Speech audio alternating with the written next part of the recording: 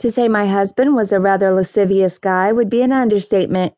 He was always suggesting the most abhorrent things in the bedroom. It was, to be fair, all in good fun, to keep things spicy when we were intimate. And, thus far, it had only been silly dirty talk, so it was perfectly natural when he suggested handing me over to his friends. We had snuck away from his weekly poker game in the living room. I had walked in the front door, finally home from the office, and found all 5 men guzzling beer and shouting jabs at one another. That sort of scene might irritate or anger another woman, but for me, it wasn't a bother. I was the breadwinner of the family, as a due diligence specialist at a massive equity firm, and I made more than enough to pay for our high standard of living. Poker night was no exception.